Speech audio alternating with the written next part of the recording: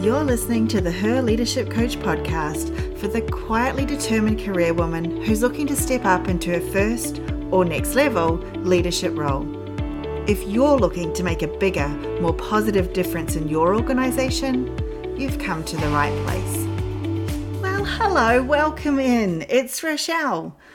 On today's episode of Her Leadership Coach, we're going to be talking about shifting our mindsets so we stop the constant criticism and instead give ourselves a little bit of self-love. If this is your first time listening to Her Leadership Coach, or if it's been a while, you may not have heard I launched the Her Leadership Way manifesto a couple of months back. It's a simple, printable guide that will help keep you focused on the 3 principles and nine mindset shifts that form the foundation for being a leader from the inside out. If you don't have your copy yet, you will find the link in today's show notes to download it immediately. Today, we're diving into the third and final supporting shift for the third and final manifesto principle, which is we give grace to ourselves and others. We are talking about the journey from self-criticism to self-love. Okay, so let's start by talking about self-criticism.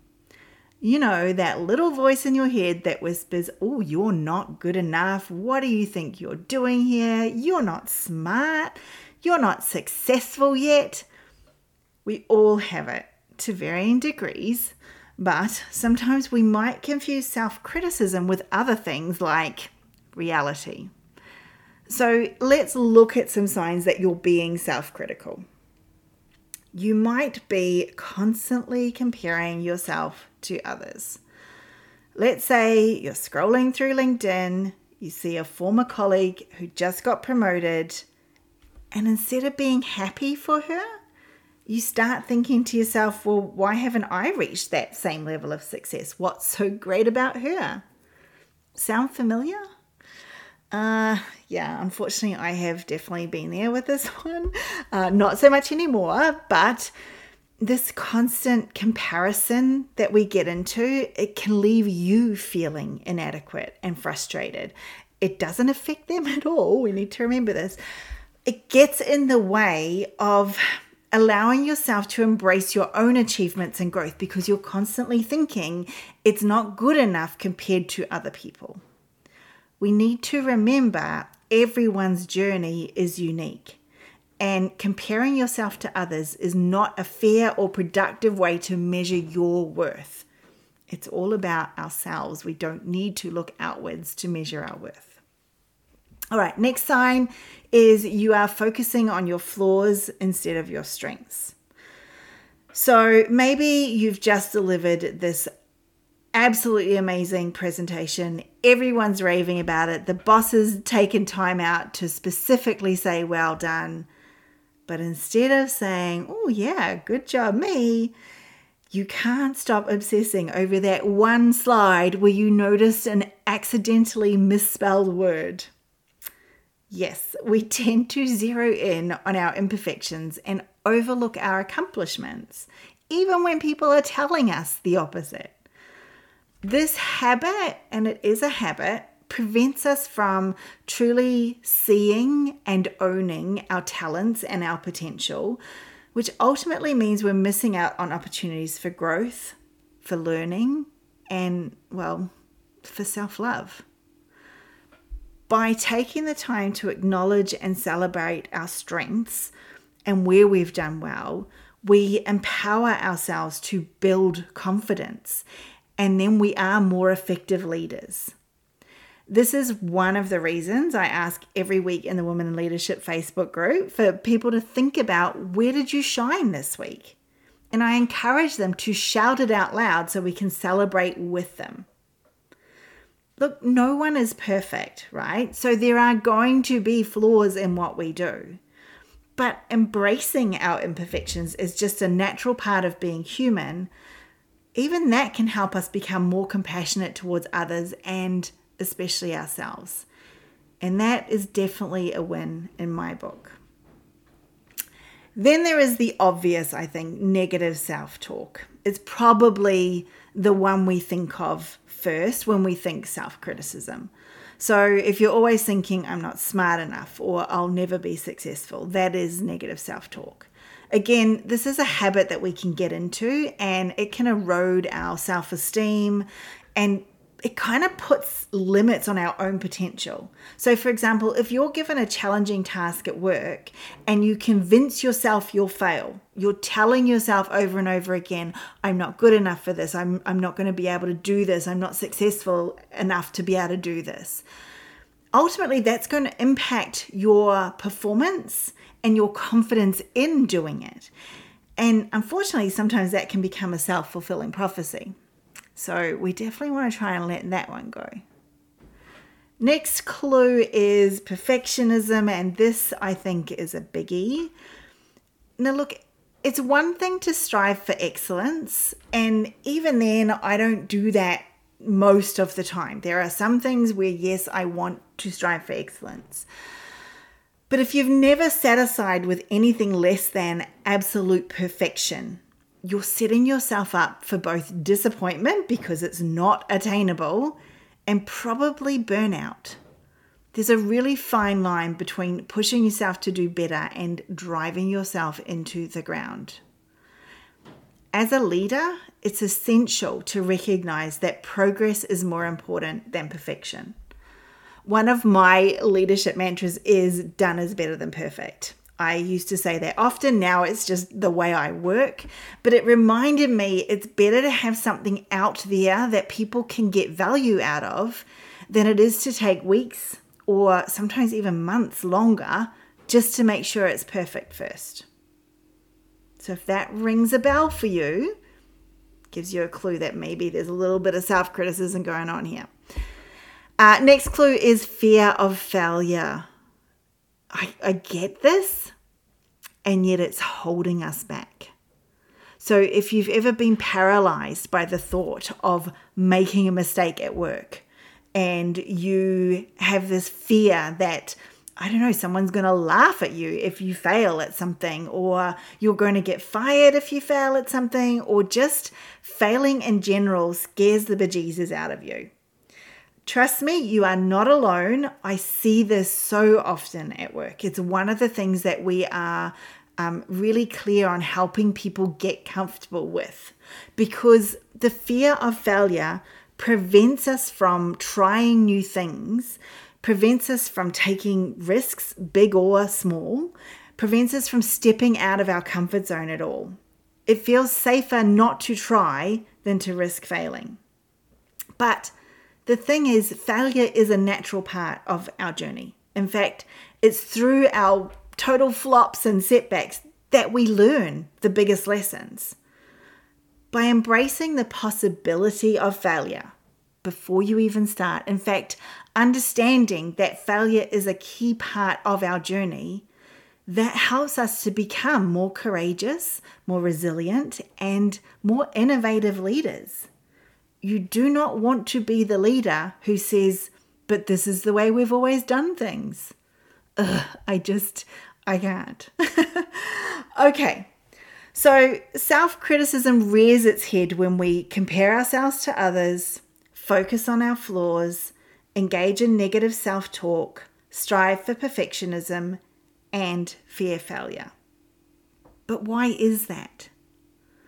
Well, as is the case with many of the mindset shifts in the manifesto, self-criticism unfortunately tends to be more common in women than in men, although of course men can be critical of themselves too. There are a few reasons for this difference, and research has some interesting insights to offer on this. Firstly, there's some research conducted by Nolan Herxema, and I hope I'm pronouncing that right, and colleagues. They found that women are more likely to engage in rumination, which is this kind of repetitive negative pattern of thinking. And that can contribute to increased self-criticism because we're stuck in this overthinking process. And that overthinking is negative and tends to turn inward. This tendency to dwell in our thoughts and emotions can make it really difficult to break free from the cycle of self-critical thinking.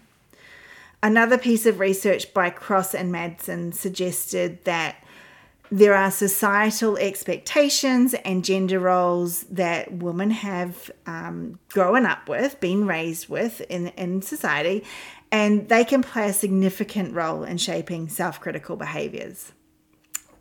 We're often expected to be nurturing, selfless, and accommodating, but that can lead to feeling inadequate or guilty when we can't fulfill those expectations. The pressure to conform to these traditional gender roles can fuel self-criticism. Also, the opposite when we're trying for a leadership role, and this isn't part of this research, but it's just something that I know to be true, is when we're trying to become a leader, leaders are often expected to be to have masculine traits, right? So to be ambitious and competitive and win at all costs. And when we don't naturally feel that way, or we haven't been raised to act that way, it can also lead to feeling inadequate or guilty when we can't fulfill those expectations. So we're kind of, back to that double bind idea. And then lastly, it kind of pivots off that one, is the concept of having it all. A successful career, a loving family, a picture-perfect personal Instagram life. But that's all an unrealistic expectation that we place upon women. I wrote an article on this the other week, which basically was about just because girls can do anything doesn't mean we have to do everything. This pressure of being everything to everyone, it leads to this constant sense of failure and this increased self-criticism when we inevitably fall short. We cannot do all of the things, and yet we don't realize that, and so we think it's us that's at fault, not the expectations on us. Unfortunately, or fortunately, this pressure does not get placed on men. They are not expected to do all of the things. They have the wife at home, right? Okay, so we've talked about how self-criticism might show up for you and why it affects women more than men. Now I want to give some good news.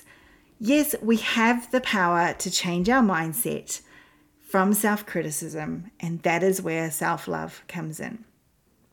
So what are the benefits of practicing self-love?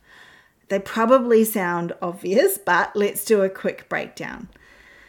When we practice self-love, we have improved mental health.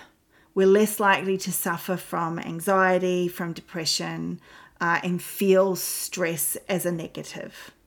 We have greater confidence, so it allows us to embrace and see our strengths and abilities, which boosts our self-esteem. We have healthier relationships. When we love ourselves, we're better equipped to establish boundaries and maintain healthy connections with others. In fact, what is it that they say? You can't pour from an empty cup, right? By nurturing our own self-love and well-being, that gives us more emotional resources to invest in our relationships, which leads to stronger connections and more fulfilling interactions. It leads to better decision making. So self-love helps us trust our intuition. When we're constantly criticizing ourselves, we're breaking trust with ourselves. And so we sort of look for help in decision making. But self-love helps us get back to trusting that intuition, and we know that we can make choices that will align with our values and our goals.